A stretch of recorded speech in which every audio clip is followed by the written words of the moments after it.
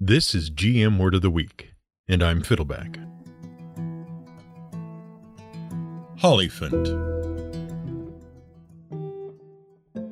In our collective 70-plus years of reading fantasy and gaming content, we here at the Word of the Week have developed a finely honed sense for out-of-place details. Where other gamers lack our history with the game and our attention to detail, and so might never notice an innocuous little bit of gaming strangeness, might never notice there is anything slightly weird or strange going on in the latest rule set from Paizo Publishing or module from Wizards of the Coast, to us, such oddities leap off the page. They are as impossible to ignore as an elephant in your living room. And by the way, that is the original form of the phrase. These days, we refer to a detail that cannot be ignored as an elephant in the room, and the phrase is often used in the context of something that everyone knows is there, but that no one seems to be addressing. It appears the phrase only came into common usage in the 1950s. It was used in a couple of different newspapers. In 1959, the New York Times ran a story in which they said school funding had become a problem equivalent to having an elephant in your living room. It's so big, you just can't ignore it. Another story earlier in that decade in the Charleston Gazette that referred to some problems in various American cities quipped that Chicago is an old Indian word that means get that elephant out of your room. So what was our particular elephant in the room? Well, while everyone else was nodding along with the latest Dungeons & Dragons adventure module, Baldur's Gate Descent into Avernus, and enjoying it as a perfectly normal excuse to adventure across the surface of the Nine Hells and pay homage to the classic Planescape campaign setting of old, we were distracted by this one strange little detail that probably no one else thought anything of. Why is there a floating, glowing, miniature, magical, divine, amnesiac elephant named Lulu leading the party through hell? Lulu is a supporting character in the latest Dungeons & Dragons module. The city of Elturel in the Forgotten Realms is a city that has enjoyed the magical protection of the gods of light for several decades after an incident with a vampire. It is also a city whose guardians, the Hell Riders, are famous for leading a cavalry charge straight into hell to stop an invasion of devils. Much to everyone's surprise, Elturel disappears in a smoking crater, and Avernus, the first of the Nine Hells, is inside that crater. Now, strictly speaking, Lulu is a hollyphant, not an elephant. A hollyphant is a small, highly magical creature from the divine realms. They serve as messengers and assistants to good-aligned gods. They are loyal friends, just and honest. And while they are generally gentle creatures, they cannot abide injustice and will seek to punish malefactors wherever they find them. Hollyphants take the form of miniature golden-furred elephants with tiny, fluttering bird wings. Their most powerful abilities include a blast of noise from their trunks loud enough to shatter bone and blow out eardrums, and a spray of sparkling glitter clouds that sears evil creatures. Now, all of that actually makes perfect sense. Nothing in that paragraph seems weird to us, and as much as we want to complain about Wizards of the Coast's tendency to force a cute, quirky, comedic mascot character into everything they do, regardless of what it does to the tone of the adventure or the world, we have to admit that this particular quirky, cute, comedic mascot is, at least, not contrived or out of place. That doesn't make her any less annoying, though. But we won't editorialize. Wizards of the Coast didn't invent the hollyphant. It's been a thing in Dungeons & Dragons for a long time. Specifically, it's been a Dungeons & Dragons monster since 1983 when Gary Gygax included it in the Advanced Dungeons & Dragons Monster Manual 2. That supplement, the third collection of monsters for the Advanced Dungeons & Dragons game after the Monster Manual and the Fiend Folio, that supplement was very well received at the time. See, fans of the game loved Gary's weird and quirky creations, but Gygax, as the co-creator of Dungeons & Dragons, hadn't been creating much. In fact, for several years prior to Monster Manual 2's release, Gygax hadn't actually put out any material of his own. Other creators had taken up the mantle. He was too busy running his rapidly growing company, TSR, and Gygax just didn't have time for the creative work. But then, in 1982, he hired Brian Bloom to help manage the business operations of the company. Of course, that would prove to be a fateful decision later on when the Bloom brothers orchestrated Gygax's ouster from the company, but that's another story. Anyway, Monster Manual 2 was a collection of high-level creatures which GMs could use to populate the game's many outer planes. Those are the divine realms of the gods.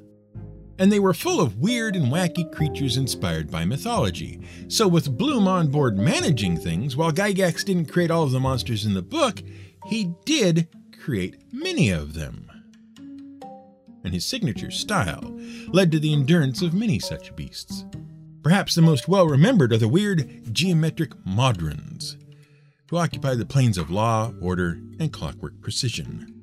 The Hollyphant was one of the creatures that appeared in that tome, and it returned to the pages of Dungeons & Dragons in the cult classic Planescape setting in the game's second edition. And that's where we remember it from. As soon as we saw the description of Lulu the Hollyphant, we remembered the Hollyphant from the 1995 supplement, the Planescape Monsters Compendium Appendix 2, and the iconic art by Tony DiTerlizzi, whose oddly stretched and scribbled style became the signature art style for the entire Planescape setting. And since the modern adventure serves as a callback and homage to everything Planescape, it's only fitting to have a Hollyphant fluttering around. But, as we said earlier, Hollyphants aren't the same thing as elephants, even though they appear similar. So technically, the elephant in our room isn't an elephant at all. Speaking of remembering things, have you ever wondered about that whole memory thing? Why do we associate elephants with long memories? Well, one reason is that pachyderms actually do have excellent memories. By the way, we should also note that the word pachyderm, which comes from the Greek pachydermata and means thick-skinned, is an obsolete scientific term. Once upon a time, it referred to a variety of non-cud chewing mammalian quadrupeds, which included the rhinoceros, the hippopotamus, the camel, elephants, pigs, and a few other critters thrown in for good measure. The order was broken up and its members reclassified because it was just a bit too broad and there weren't enough uniform, defining characteristics to make it a useful classification. And pachyderm became pretty much a synonym for elephant. To be as definitive as possible, elephants are mammals of the order Proboscidea. And, in fact, they're the only family of animals still living in the order Proboscidea. The order includes a number of extinct creatures, like mammoths and mastodons, and the name comes from the Latin for big nose, so you can guess the defining feature. But where were we? Oh yeah, elephant memory. At an average height of 8 to 13 feet from ground to shoulder, and an average weight about 8,000 to 16,000 pounds, elephants are the largest living land animal on Earth. And elephants are also among the smartest creatures on Earth, and that is due in part to their impressive encephalization quotient. That fancy scientific term is used to describe the size of an animal's brain compared to the size of its body. An elephant's brain weighs over 10 pounds and is about twice as big as you'd expect a creature of its size to be. And by the way, in case you're wondering, the human brain is about 7 times as massive as it should be relative to our body size. Chimpanzees come in at 2.5, and pigs come in at a measly 0.27. And it turns out, the brain mass is actually going to good use. See, elephants are highly social and highly tribal creatures, much like people. In fact, social, tribal, and intelligent seem to go together in the evolutionary world. An elephant can remember the identities of about 30 other elephants, mostly by the scent of their urine, but also by general appearance. They retain that memory for a long time. Young male elephants often leave the herd upon reaching early adulthood to explore and build their strength and then return sometime later. When they return, they are recognized and welcomed back by the herd. And when elephants of different herds have positive interactions, they remember those interactions later when they encounter each other again. In fact, elephants are so social and have such good memories that they recognize the remains of dead relatives. When an elephant encounters the remains of a deceased relative, they will stop for a time and even touch the remains with their trunks before moving on. Not only do they remember their dead, they even seem to mourn them. While we're on the subject of elephant funerals, we should take a moment because we've all heard the stories and we've all seen The Lion King. We should take a moment to examine the idea of the elephant graveyard or elephant burial ground. Are they a real thing? Are there really giant stockpiles of ivory left behind by generations of elephants all going to the same place to die? Well, yes and no. It is true that you can often find sites in the wild where a large number of elephants have passed away and left their mortal remains. But this is not due to elephants suddenly feeling some primal call to an ancient hidden location where they are meant to find their final rest. It's an accident of nature. First, elephants are migratory, and herds tend to follow the same migration routes as previous generations, year after year. So, dying elephants tend to end up in roughly the same places, generation after generation. Moreover, when elephants become too old or sick or injured to migrate, they generally settle in a spot with easy access to food and water and live out their final days. It's a matter of survival. And once again, that leads to many generations of elephants passing away in the same place. For those reasons, groups of elephant remains are often found close together in the wild, and that has led to legends about elephant graveyards, particularly among hunters and poachers who are seeking treasure troves of easy ivory. But to get back to these particular elephants in this particular room, elephants do have very good memories. A number of scientific studies in the last half century have confirmed that. They remember their herds, they remember who has been good to them, and they also remember who's been bad. Studies of African elephants have shown that they remember being injured, and they hold grudges. Elephants who have been injured by hunters from certain African tribes learn to recognize them by their traditional garb and will act violently if they ever see them again. In fact, despite being recognized as generally peaceful creatures, elephants are also extremely aggressive. Male elephants are particularly prone to violent outbursts when they enter a state called must, a Hindi word meaning intoxicated, in which their testosterone levels spike up to 60 times the usual level. During mating season, aggression seems to be a valued trait among elephants looking for mates. One study from 2007 found that nearly 80% of all calves in a herd were sired by males in must.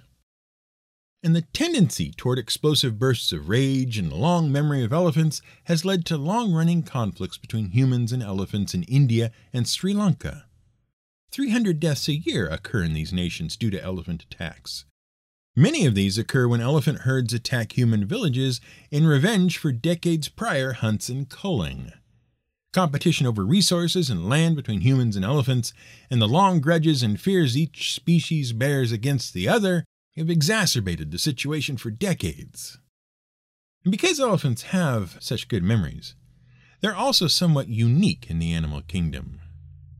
They can suffer from post-traumatic stress disorder. After witnessing the destruction of their herd at the hands of hunters, poachers, and cullers, surviving elephants show many of the telltale symptoms of PTSD. So, elephants are loyal to their friends and loved ones, they remember those who have treated them well, and they are prone to violent outbursts of rage and hold long-standing grudges when wronged. Which does sound a lot like the tiny Hollyphant. And while real elephants don't use magic, their trunks are quite amazing. The first thing to understand about an elephant trunk is that it isn't actually a nose, not completely. In fact, it is a melding of their nose with an elongated and modified upper lip. The flexible muscular trunk ends in finger-like growths at the tip, which can be used for grasping and manipulating. African elephants have 2 such growths, while Asian elephants have only 1. And elephants have such fine motor control with their trunks, they are notorious for manipulating mechanisms to free themselves from enclosures at zoos and animal parks. Mostly, though, elephants use their trunks to feed and drink. They strip vegetation from tree branches or rip up small brush and grasses. Contrary to popular belief, they do not suck water through their trunk to drink. Instead, they inhale the water and hold it in their trunk, then squirt it into their mouth. An elephant's trunk can hold up to 2 or 3 gallons of water at a time. That said, we should point out that the myth about elephants holding fruit in their trunks to ferment until it turns to alcohol is just that, a myth. Elephants don't make booze in their trunks. However, they do use their trunks as sand blasters. Elephants will inhale quantities of dust and dirt from the ground and then shower themselves in it. The dust helps cool them down in hot climates, and the coating helps prevent sunburn and repels insects. Elephants have excellent olfactory senses, and when swimming, they can hold their trunks out of the water like a snorkel to breathe. And as if that weren't enough to convince you that trunks are amazing, thanks to an elephant's big brain, intelligence, and social community, they've developed a sophisticated means of trunk-centered communication. They generate a range of different trumpeting noises and low-frequency rumbles below the range of human hearing. These sounds tend to travel farther and are useful for communicating with the whole herd at a distance. So yes, we're fine with Lulu the Hollyphant's amazing trunk with its sonic attacks and the sprays of evil repelling sparkle dust. Well, as fine as we can be with something described as glitter in our D&D game. Even the divine origin of the Hollyphant as a messenger of the gods, and the wings seem perfectly well thought out if you know a few things about the Hindu religion and ancient Hindu writing. According to the ancient Vedas, the Hindu sacred texts, the king of the gods, Indra, is often depicted as riding a white elephant. Now, Indra is no longer worshipped as the king of the gods in many forms of modern Hinduism, but still plays an important role as a weather god and the keeper of the heavens. Many of the principal gods have Vahana, divine mounts that carry them around the world. And Indra's elephant Airavan is not just any elephant. It's the first elephant ever. See, when Lord Vishnu's Vahana, the god bird Garuda, was born, Vishnu's creator aspect, Brahma, took up the eggshells and sang holy songs over them until Airavana, the white elephant, rose from them, leading 8 male and 8 female elephants into the world. And speaking of elephant deities and divine vehicles, many are familiar with the popular depiction of Ganesha, also known as Ganpati, the Hindu god of new ideas and new beginnings. Ganesha is just about the most easily recognized of the Hindu gods, thanks to his elephant head. His name derives from a bit of a play on words, as he is both the lord of the Gana, meaning people in Hindi, and the lord of the Ganas, a tribe of supernatural creatures who served his father, the deity Shiva. Ganesha is viewed not just as a deity of new beginnings, but as also a remover of obstacles.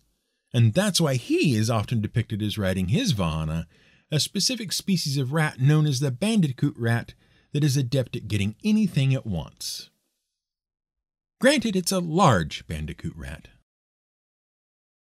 The point is that the idea of a divine elephant with bird wings who acts as a clever guide and helps the party overcome obstacles is also totally thematic and well within the fantasy adventure genre. But we started this off by saying that a magical, divine, flying elephant who is just and loyal and who tirelessly fights evil and who would have an excellent memory if not for an encounter with the river Styx and who can blast enemies with sonic attacks and evil-repelling dust from her trunk stands out to us as really weird. So weird, the weirdness cannot be ignored. So what then, given everything we've said, is the problem? It's that her name is Lulu. The name just does not fit the genre, or the world, or the themes of Hindu mythology by way of Western medieval fantasy at all. Why the heck did they name her Lulu? It turns out there may even be a reason for that. See, there was actually a very famous elephant named Lulu. Still is, actually. and it is a very bittersweet story to end on. Thankfully, more sweet than bitter. The bitter part is this. Back in the late 1960s, the San Francisco Zoological Garden, then called the Fleischacker Zoo, had two African elephants on display, Maybelle and Judy. And the two were very good friends, until Judy passed away. Maybelle, missing her companion, grew despondent, depressed, and the folks at the zoo were very worried about her. And so in 1968, they purchased another elephant from the Kingdom of Eswatini, also known as Swaziland, for $4,000. That's the equivalent of $28,000 today. And that elephant's name was Lulu. And her arrival at the zoo and meeting with Maybelle for the first time briefly made national headlines. Eventually, the two became very good friends. For 36 years, they carried on their friendship at the zoo. Then, in 2004, Maybelle passed away. At the same time, increasing concerns over the treatment of elephants in captivity in general and over the specific conditions for elephants at the San Francisco Zoo led the zoo to cease keeping elephants in its park. Lulu was transferred to the ARC 2000 Animal Sanctuary run by the Performing Animal Welfare Society. They provide sanctuary for animals born or raised in captivity that can't be returned to the wild. Now, Lulu had some trouble adjusting to the new location at first, but she soon calmed down and settled in. The sweet part is that we checked into it, and at the time of this recording, Lulu is still a happy and healthy resident of the ARC 2000 sanctuary and lives alongside her friends and fellow African and Asian elephants Maggie, Mara, Tika, Toka, Gypsy, Nicholas, and Prince. So, while the name Lulu stands out to us as an odd little detail that doesn't fit the otherwise totally normal for the genre magical, flying, glitter-spraying elephant angel, and we can't be sure of the reference, we like to think that Lulu's name is an homage to the gentle giant who provided a loyal friend and companion to a fellow elephant who lost her loved ones 30 years before. So, we'll let it pass.